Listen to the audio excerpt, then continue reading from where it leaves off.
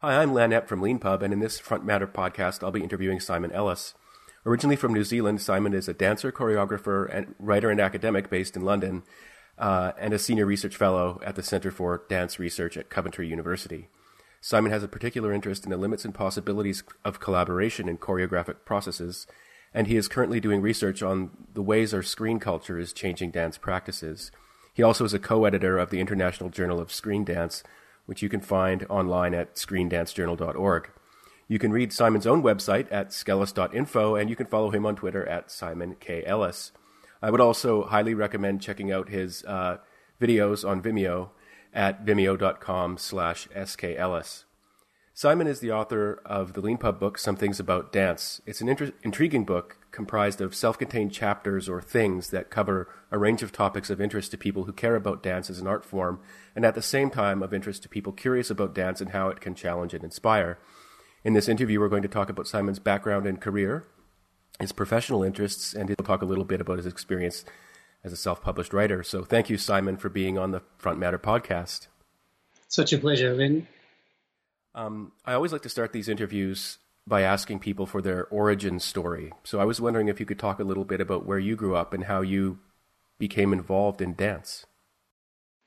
So I'm actually a New Zealander, and I don't know how much you know about New Zealand other than Lord of the Rings, but the kind of culture I think for men is heavily based around rugby and kind of highly physical sports, really. And so I got interested. I was playing a lot of rugby, playing a lot of sport, and I got interested in dancing because I saw a film. This was back in 1984, maybe 83, and saw a film that made me think I might quite like to try that. It was a film called White Knight. It's a trashy, terrible, terrible film. And so I ended up doing I went to a university in the south of New Zealand called Otago University, where it was a physical education course, and as part of that degree, they made us do modern dance in the first year. And so that was a way for me, I felt I might say, acceptable or comfortable way for me as a young, older teenager finding a way into dance. And so that's how I made that shift, you might say, from thinking about being a physical or an athlete to a dancer. And what did you study in university? So I studied, it was a degree in physical education, particularly in an area called kinesiology, which is, in fact, my bachelor's degree and my master's degree in physical education were in looking at Newtonian mechanics, so mostly kind of physics-based stuff. But a curious thing happened. While I was doing my master's, I visited Melbourne.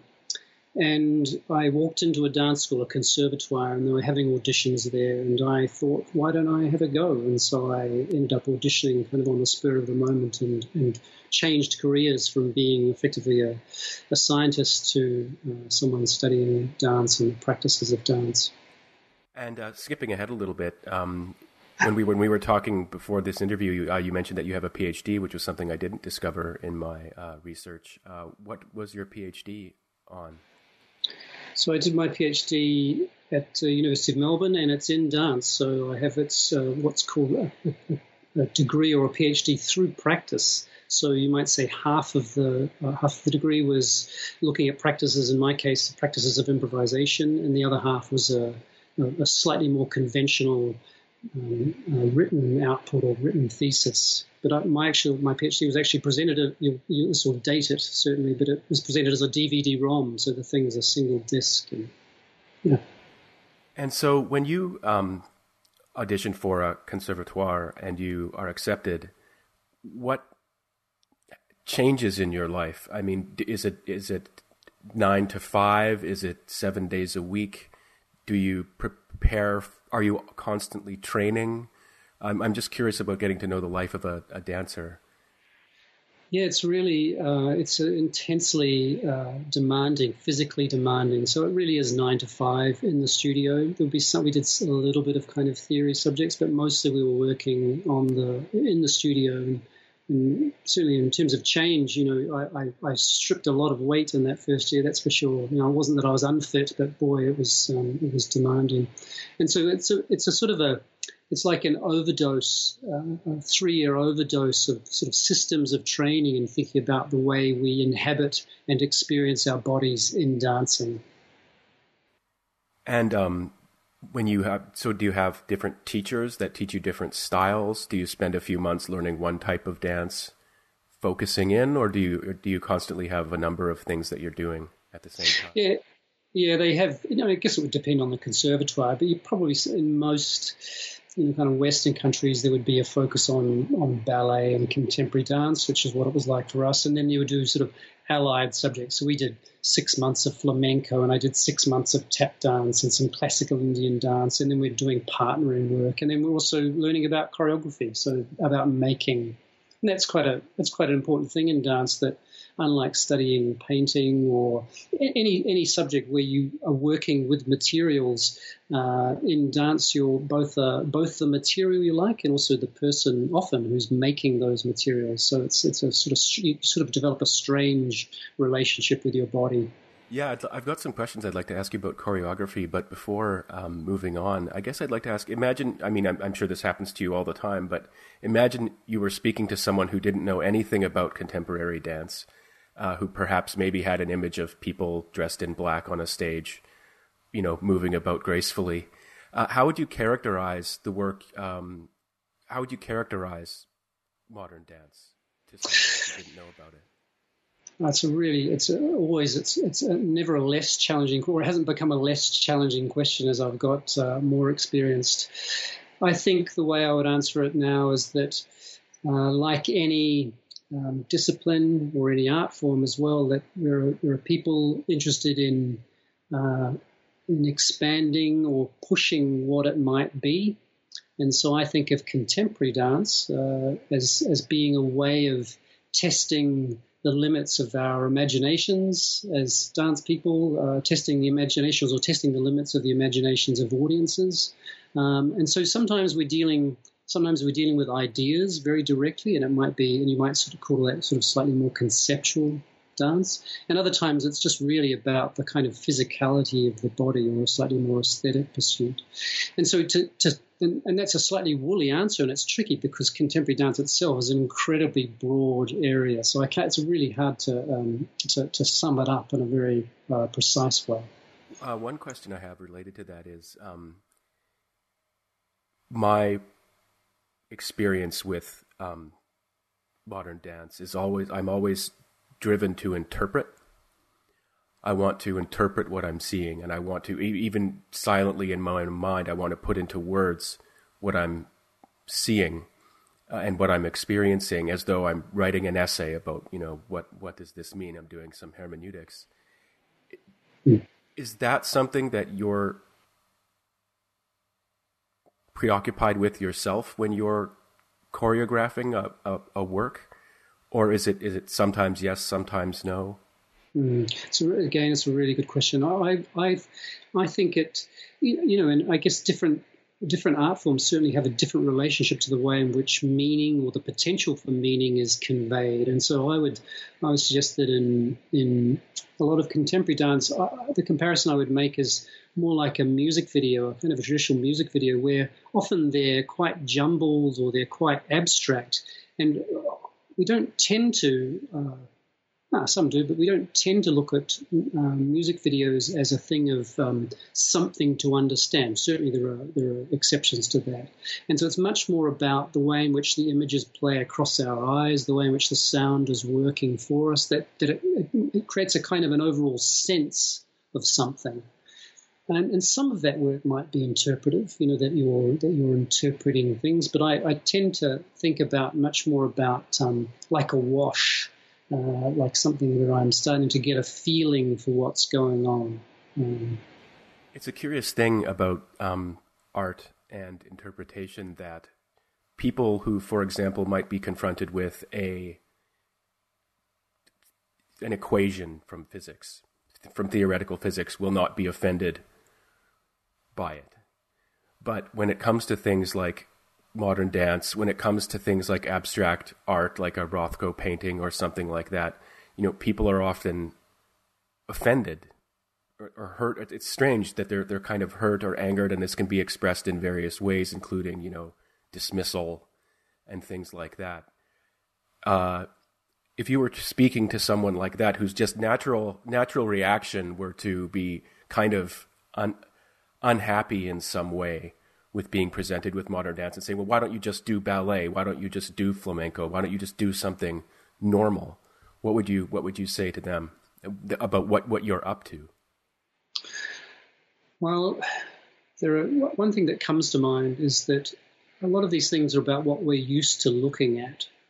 And so if I take the example of the recent film, Three Billboards, a film that Frances McDormand is the lead actor in, and there's been criticism of it in different ways. But one of the criticisms, spoiler, is that the ending is incredibly ambiguous. That it doesn't prescribe what it is that we should think or what it is that we should know has happened to these characters.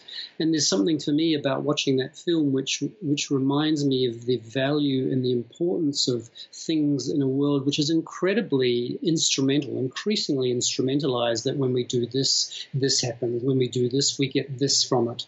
And so there's something about situations where we're confronted with ambiguity or openness, which I think are incredibly vital. They're even more so, and I think particularly even more so as we're living in a world that's a so-called digital world, but also in the way in which AI or the way in which software and the way in which programmers are shifting the way in which or let's say constraining the way in which our lives are experienced. So there's something for me about the value there that's really important.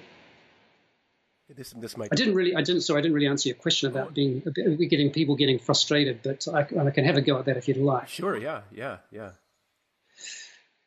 I think this comes back to you made the comparison with ballet, and of course ballet's got a rich and long history, and there's something about we might say the status quo or hegemonic things, the things that we're used to seeing in the way in which they are in our culture, that we don't seem to question them in the same way.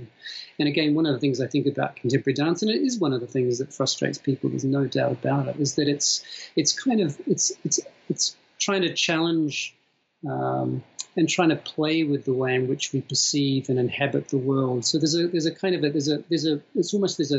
a challenge implicit in its nature, and that of course is going to deter people. It's going to frustrate people. It's also going to enliven and enrich people's lives. So, It's curious. It reminds me of this reminds me of a conversation I had with someone once about poetry. It's an old friend of mine who had the I guess probably sort of common understanding of what you do when you encounter a poem, which is you try to discover the meaning in the poem. And when I explained to him that when you interpret a poem, you're bringing that interpretation to the poem, because he was asking how can you? I was studying English, and he's like, what is there to do? There's one meaning of the poem. It's what the author intended, and that's that. Well, how can two people write different essays about the same poem and both be right? And I sort of talked about it a little bit about how it's what you bring to the piece yourself. And he said, so it's made up? It's just made up. And I said, well, and he happened to have built his own house. And I said, well, did you build your own house? And he said, yes. And I said, so is it just made up? And I was wondering if there's something specific to dance, because I mean, you were talking about it a little bit, but at least people are generally familiar from grade 10 English with poems, and words present them with something static that they can look at and perhaps recall, or they can look up the meaning of a word. But a gesture or a movement in dance they can't see. They can't look it up. There's no reference. Yeah, it's really it's a complex situation in a way, because I think partly because we are increasingly living, you might say, disembodied lives. So our relationship with our bodies is, in some circumstances, is kind of traumatic. It's something that we train. It's something we try and organize. It's something that we get out of bed. The body is something that we're just constantly doing something to, or avoiding having something happen to it. And so there's something for me there, which is that change in time means that when we're looking at in this case people dancing, that there's a kind of a degree of abstraction or a degree of uncertainty about the way in which something or things might come into meaning. Oh, it's slightly tricky language. I appreciate that, and what I mean by that is that unlike a word, even though it's arranged in a poem, words have specific meanings, although in fact there's also incredible ambiguity in meanings with words, which of course is partly what poetry tries to do. And the thing about dance, I guess, is that I'm not sure if it's unique to dance, but certainly this idea that me as a choreographer, that it's not that I am trying to tell you something. It would probably be far more efficient and productive for me just to tell you those things in words. But I think it's placing some things in the space or on the table that make something possible for you. And that's a pretty important idea, because it means that you sitting next to someone else who has a whole different set of experience is going to be noticing things differently. And that would be something I advise, certainly as people starting or when they're looking at dancing or looking at art in general, is what is it that you're noticing? What is it that you're noticing about the things you're seeing, the things you're hearing, but also in your own kind of mind? What it is that you're noticing? So it's much less about interpreting and more about noticing. Moving from perhaps the sort of abstract to the concrete, what was your first public performance like? What was the experience like being, I just imagine, under the lights on a stage, probably with other people? What's that type of performance like? You mean as a dancer, right? Not as a choreographer? Yeah, as a dancer. I'll ask you a question about choreography later. It's quite a while ago now. I think maybe this has persisted. There's something kind of altered about it, a little bit like you're aware of yourself in a very different way, as if there's a version of you looking at yourself on the stage going, what the hell am I doing here? And part of the process of learning to perform is getting used to that feeling of being watched. And one of the things I mention in this book I've written by Leanpub is this idea of inviting being seen, and that takes a long time to get used to the idea that you're welcoming being watched, as opposed to what if I make a mistake, what if I do, all the kinds of things that tend to go wrong in a cluttered mind when you first start dancing or performing. Is it competitive? Well, the short answer is yes. The longer answer is that one of the things that drew me to it was I had this idea that it wasn't competitive. I was playing a lot of competitive sport, and I got tired of that competitiveness. So I thought, surely dancing is not competitive. But I guess like any situation where the opportunities are far fewer than the number of people wanting to pursue those opportunities, there's going to be competition. I haven't had too many nasty experiences though. I'm just curious. My last interview for this podcast was with someone who had been pursuing a potential career as a professional ice hockey player, and like other people I've known, he at a certain point had to just decide, it's not going to happen, but it's never easy to confront that. Is there a similar thing in when it comes to becoming a professional dancer? Does everybody have to sort of face a moment where those who don't make it? I mean, I guess I'm kind of answering my own question, but is it similar to that experience? Well, I think the thing to say here is that if you're a man dancing, certainly in Western contemporary dance or Western ballet, then your chances of becoming a professional are very high compared to the number of women. That's just simply about how many young women want to be dancers. And so I think there's, like any situation, if you care about something, you're committed to something, and the confrontation with the possibility that you might not be as good as you think you are, and that maybe you're not good enough to make a career of it, that's always going to be a confronting situation. I don't think that's about competitiveness in the sense of, person against person, but it is about what's the kind of things that are available to people, the opportunities that are available to people.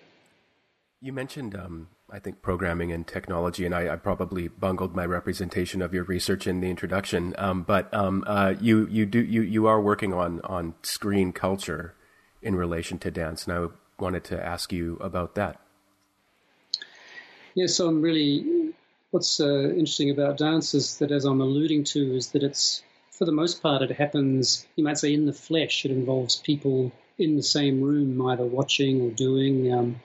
And there's something has gone on in dance, and you could probably trace it to the beginning of YouTube. What was it, in 2005, when the the quantity of dance online just exploded. So there's a strange scenario, and you might call it, for dance anyway, the elephant in the room, whereby most of the way in which people consume dance is via screens. So you might even say at undergraduate level, most of the dance that people are looking at is on screens. Even these are works that weren't necessarily made for screen. They might be recordings of stage performances.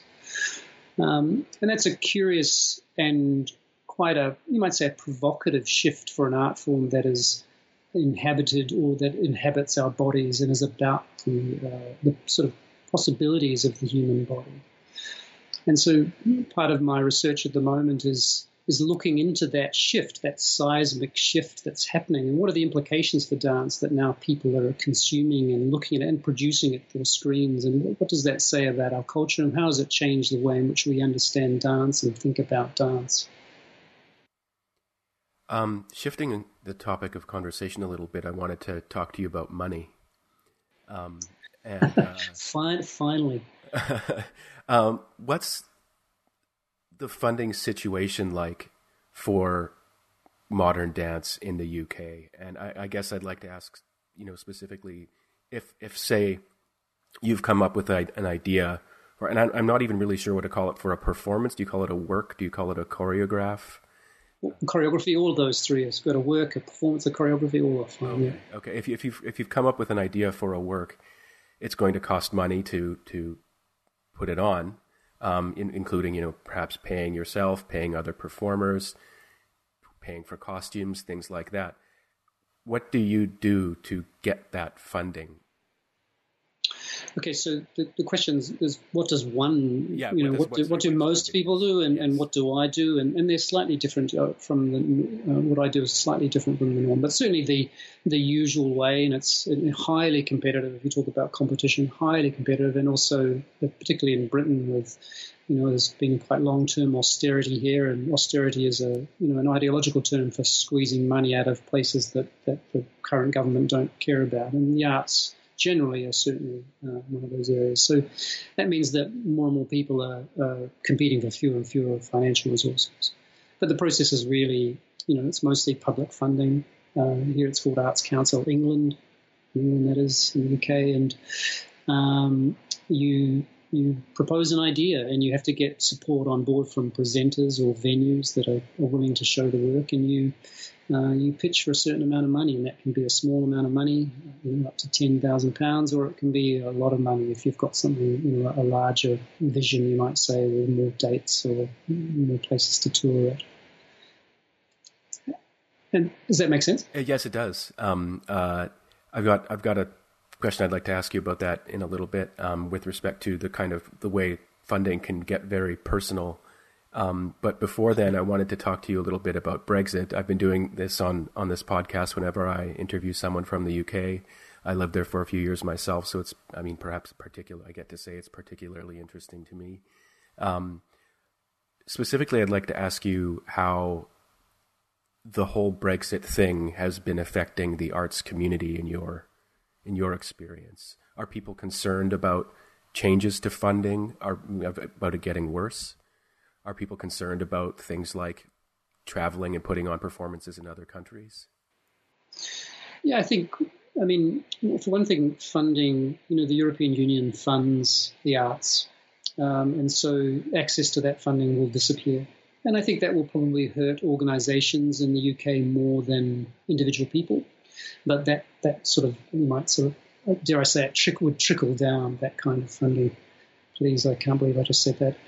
And so that's going to change for sure. I think the bureaucracy involved in travelling from the UK to the continent and back and the kind of the sort of bureaucratic demands of setting up dates or tour venues or that kind of thing, I'd imagine that would change and increase, that will get more bureaucratic. And of course that doesn't, for most artists, most independent artists, they don't have large organizations behind them doing that kind of work. So that just basically increases the kind of little work, the administrative work, the work that's not really the job you're supposed to be doing. That increases that kind of that labor.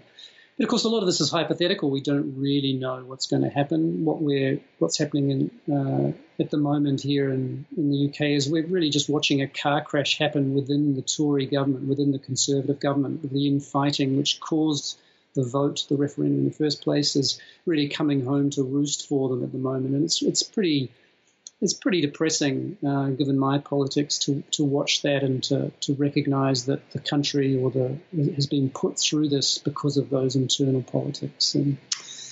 But I've probably strayed off your question there. No, I was curious to hear your position on things.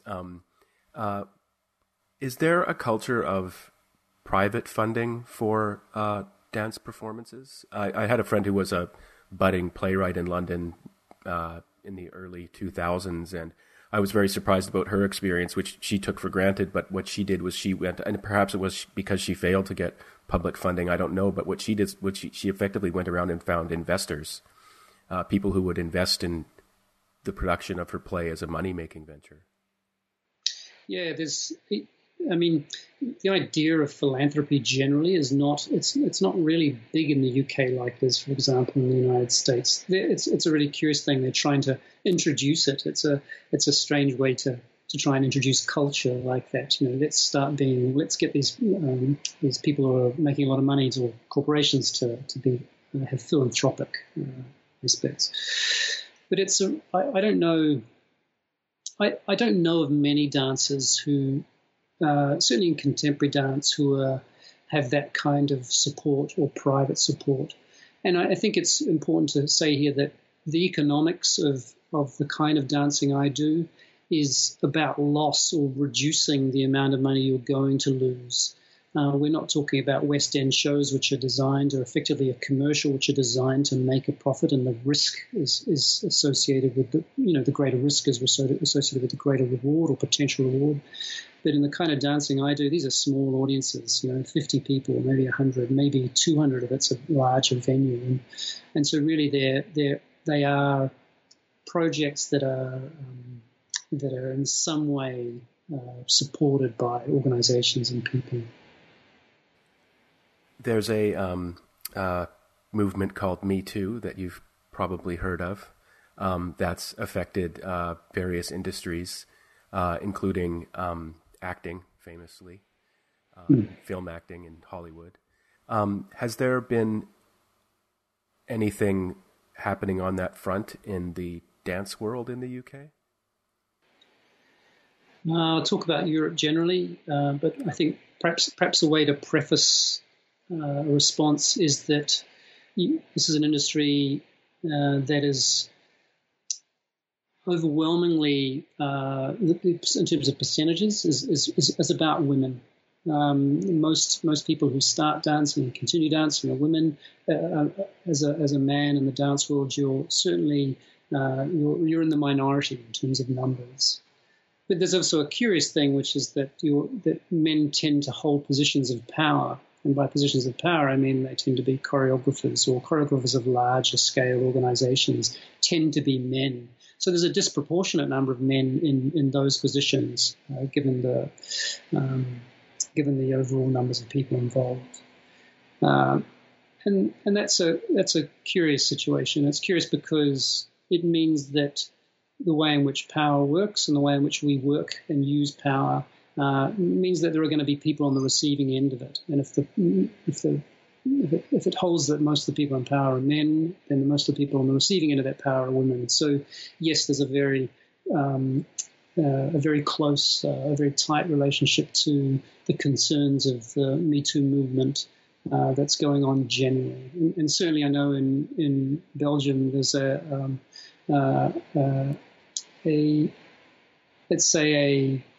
calling to task of a number of choreographers of potential kinds of situations where there have been, let's say, abuses of power. I couldn't be any more specific than that, and it would be wrong to be any more specific than that. But yes, it's going on, and I think it's going on in a very important and vital way in contemporary dance. One of the things I was struck by reading both, some of your work online and your book is the way you write about power. And it got me thinking about something I had never thought about before, which is the very precise kind of commands one must give as a choreographer. It's different than a drill sergeant. Often it can be like, you over there in the corner, do this with your hand now. No, I meant this, not that. No, wait, now I've changed my mind. How do you manage that dynamic with someone on the receiving end, or is it just very like once you get to a professional level, you're sort of just familiar with the interaction and it's not personal? Well, it's intensely personal. It's certainly I can speak from the perspective of a dancer as a choreographer, but as a dancer, it's the instructions you're given are both precise and highly ambiguous. Sometimes it is about precision, that you need to have this left side of your pelvis there and your elbow there, and that kind of, you're a bit late there and you need to be quick, those kinds of instructions. But then there's also instructions which are deliberately ambiguous, where there's a sense of trying to elicit something. And this is an important thing to remember, that choreography, I guess there's probably the general perception that choreography is done by a choreographer who makes up a whole lot of movements and then passes those movements on, hands them on to dancers to learn. But certainly certainly in contemporary dance, but probably even in ballet these days as well, most processes are devising processes. So the choreographer is working with the dancers to devise materials together. So a lot of the ideas and the energy and the actual physical actions are coming from the dancers themselves. So it's not as clear cut as the sort of, you might say, the power is not flowing in one direction, at least in that respect. I wanted to ask you about your work as a choreographer. What's your process for? And you just touched on it a little bit. I mean, do you sketch things out beforehand? Do you write in words what you want to convey in dance through your work, or is it you sort of have a set of ideas and then you've got people or yourself on stage practicing and it's sort of like modeling clay? I mean, it's highly variable. It really does change a lot. But let's just use it just to give you an idea of one end of the continuum. It would be akin to a computer programmer starting writing code without knowing what the nature of the application it is that she or he is writing. So that is that I would start with, let's say, particular practices, and I'll use the example of writing code. Start with particular practices. Those practices might be they might be improvisations, they might be just little things, right? And then from that, things emerge. We start with people who are in the studio. We might go, I really got interested in this. What if we do this to that? What if we pursue that? What if we cut and paste there? What if we, those kinds of what if questions happen. So it's much more a kind of an emerging process. But certainly the other end of the continuum is that I might do a whole lot of research with a whole series of images and ideas, and then I would bring those into the studio. But of course, as I was hinting at before, when you meet people in any space, one has changed. People change you, and so bringing those ideas into contact with people means there's a beautiful process of adapting and working on your feet quickly to think through how it is best to deal with that relationship with those people. One of the things you write about with respect to choreography is that there's the kind of choreography that happens on stage that's managed by perhaps a single person, but there's other types of choreography that happen in all of our lives where we have conventions that we follow, things we don't even think about certain types of behavior. One can even see, for example, funding schemes for the arts as a form of nationalism and choreography in itself. Mm-hmm. And I wanted to ask you a question about that. Is there something about modern dance that is I guess going back to what I was talking about it being unsettling to some people, do you think it's partly that it represents this sort of subconscious denial of how choreographed our own lives are, but we don't think about it? It's a really fascinating question. I think I wrote that one of the things in the book that I mentioned is that Deborah Hay, an American choreographer, says that humans, we are choreographed up the wazoo, is the way she puts it. And she's really meaning that our lives are so tightly choreographed, the way in which our posture, the way in which we stand, the way in which we arrange ourselves in a lift or on an elevator. And so I think there's something that by putting it in the book, by mentioning it in the book, I think this is also a problem in dance. That is that where it's pretty addictive to be controlling people, to be having people express. It's as addictive as a choreographer. That is, it's addictive to have people express your ideas, and it's a slightly.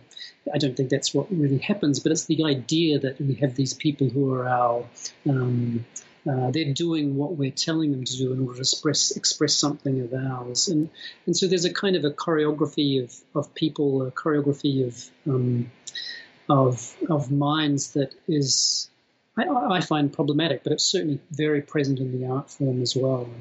And so some of the things I've been exploring as a choreographer is how is it that I might crack open that relationship between me and the dancer or the dancers I'm working with? What kinds of conditions might I make where their responsibilities are increased? But I think, I think that's sort of getting at what you're saying, but in the world in general, I think if we can find ways to sensitize ourselves to, let's say, the way in which our lives are choreographed, I think there's something really useful in heightening our awareness of that. And that's partly why it's one of the themes, I guess, of the book is that it, I think even not just for dancers or people involved in dance, is kind of sort of finding ways to think or taking time to stop and think a little bit about how it is that we are constrained, or how it is that we are choreographed, or my next question is a little bit selfish. It's something. These are challenging questions. Well, you're answering them with aplomb, so thank you very much for being game. My next question is I was saying a little bit selfish. It's something I've always been curious about when it comes to contemporary dance, and it's going to take me a little while to explain. In one of your performances called Sprawl, you performed with Sean McLeod. And there's a point at which you and Sean have a circular piece of black cloth that's around your heads. And so for the people listening, you can imagine them with this shared piece of circular cloth around their heads, sort of straining in opposite directions. And they're not holding it up. They're holding it up with the cloth up with their heads. And it's linking you and trapping you together. And there's a certain moment where Sean's end of the cloth is strained over his eyes. And at the same time, the other end is over your mouth. And I found it to be a sort of beautiful and ominous and striking moment. But it also struck me at first as very metaphorically straightforward. And you pulled it off. But I want to ask, how does someone, because it's so visual and because there often is a meaning behind what's being done, how do you avoid crossing the line into cliche? I've experienced much more of that than I have of what I experienced watching your work in preparation for this interview. How do you do it? How do you know when you've gone, as it were, kind of too far or not far enough? Well, also one person's cliche is another person's kind of perfect moment there. So there's something about taste, and what we're used to seeing. And certainly Sean McLeod is a New Zealander based in Australia. He and I have been doing this a long time. So it's also about our taste and the kinds of ways in which we've developed taste over time, and our, you might say, the way in which we've tried to be sensitive to placing something in the room, but not you might say forcing people's eyes on what it is that we're doing. So there's a playfulness there between an offer, but also it's an offer which is saying, maybe you could look at this, maybe not. So there's something quite gentle about it, and I think that's very different from the way in which, let's say, we tend to be manipulated emotionally in a lot of kind of mainstream Hollywood films. Well, their reason for being is to manipulate us emotionally, and the way the music is designed to do that, for example. And so we're dealing much more, in this case, in the case of the work Sprawl with Sean, is much more a kind of it's a little bit like, it's a bit more insidious, like gently insidious, if one could say that. It's here it is on the table for you. Make of it what you will. Yeah. It could be a cliche. It could be a cliche for sure too. You described it. No. Thanks for that answer. No, I mean what you said. One person's cliche is someone else's beautiful moment. And the funny thing is that I had. Not that I thought it was a cliche, but it did strike that thought into me, that it seemed so straightforward to me. And then there I was reading your book, and I came across the thing or chapter about constraint. And the image that was drawn has someone with a circular constraint around them. But what you say about constraint is that constraint is good. It's the source of creativity. And it totally shifted what I'd been thinking about that image of you and Sean. With the elastic. With the elastic, yeah. Covering the eyes and covering the mouth at the same time. Like, one could view that as each one of you imposing a constraint on the other, giving them an opportunity for creativity because they're not usually subject to that constraint. Yeah, and the situation is made more complex because of course we were improvising, so we didn't know necessarily that was going to happen at that time. So you could say, well, we avoided the cliche by not choreographing it, and yet still the possibility is that it occurs. So that's something about sensitivity to time, sensitivity to the way things might seem, the way in which they might look. And the other thing that's going on in that particular work at that time is AC/DC, the Australian band, is playing Back in Black, and so there's something that's sort of undermining it's a little bit like saying, we understand this is a bit silly, because then what you don't see is the lyrics of the song are being played on a little screen next to us. And so it's there's some kind of absurdity, and that playfulness gives us license. Yeah, I wanted to ask you a little bit. I know every work is unique, but one thing people listening might not know is that often the dance is not that Simon does is not accompanied by music, and might not be accompanied by music at all. But sometimes music comes in and out of the performance. I was certain it was Highway to Hell. You know what? You're so right. I got it wrong. It's Highway to Hell. Oh, okay. Yeah. Thank you. But it was this. I just want to say that the striking thing about the creativity involved in this type of work is there are two men, and I didn't know that you were improvising, but doing this sort of beautiful routine, and then you walk over. There's a ringing, and you walk over to an iPad that's on the stage with you, and then I think you click it, and then all of a sudden, Highway to Hell by AC/DC starts playing. I don't know if I can be more specific than this, but what is your relationship to music? I mean, you do use pop music in your performances. Sure. Yeah, it's just it's a little bit like any kind of element or any kind of, you might say, like a brushstroke. What if I add a little bit of this? And I've used music, and choreographers tend to use music in wide and varied ways, sometimes choreographing very directly. For example, I made a work years ago to Cyndi Lauper's Girls Just Want to Have Fun, and every moment was highly choreographed. So, there are, and then also slightly more, I've worked with composers who are making music or making sound very specifically for work. So I don't have a particular relationship, but I recognize, and I certainly write about this in the book, that the power of music is very strong in the way in which it frames what it is that we're seeing. You write in your book about something called the kinesphere, and I wanted to give you an opportunity to talk about that. It's a fascinating idea. It reminded me, I've never danced, but I've done some martial arts, and it reminded me a little bit about the experience you can have with people. The concept of chi is very complicated and varies across culture and discipline, but it did remind me of some of the experiences I had around sort of heightened moments of awareness. Not being a pro or a master myself, it wasn't a constant thing. It just sort of came and went. Yeah, I think it's interesting you mentioned martial arts, because my first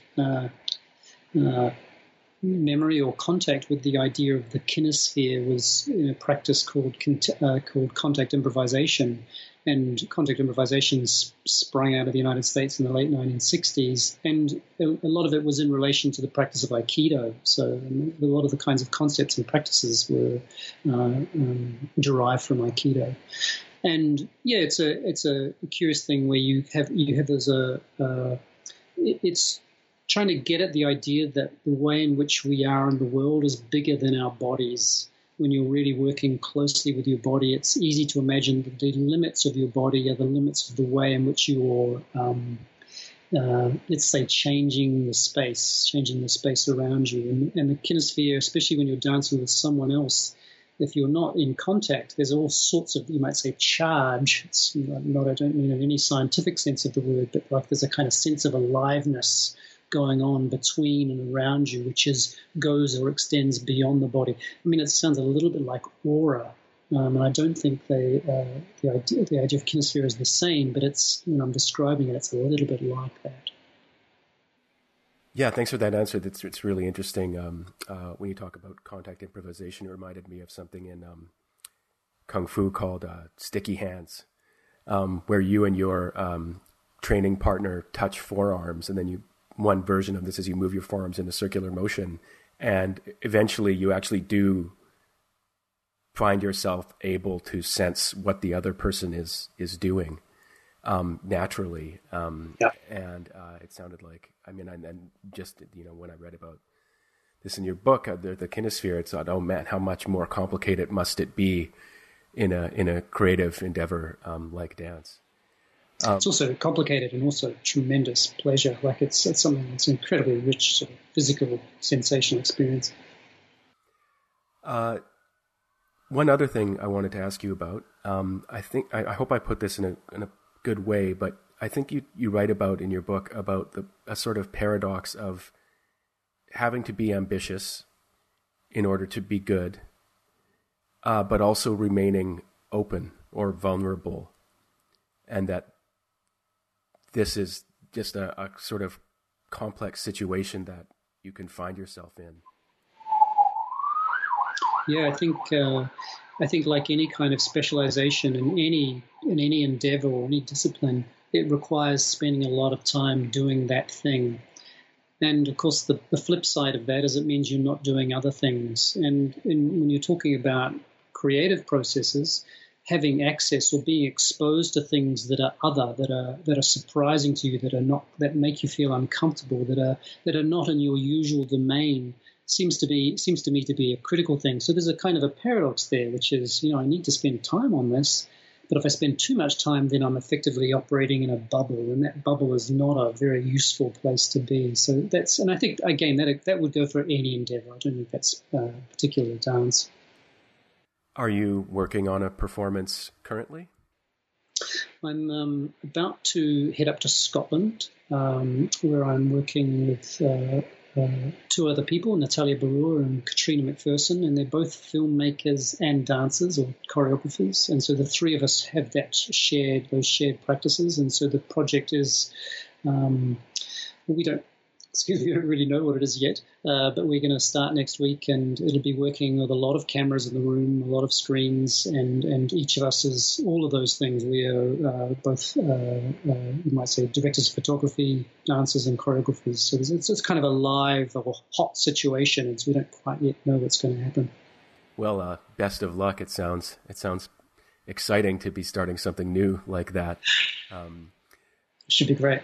Yeah. I guess my second last question is 80% of the royalties from your book are going to the Chisenhale Dance Space, and I wanted to give you an opportunity to talk about that space and the work it does.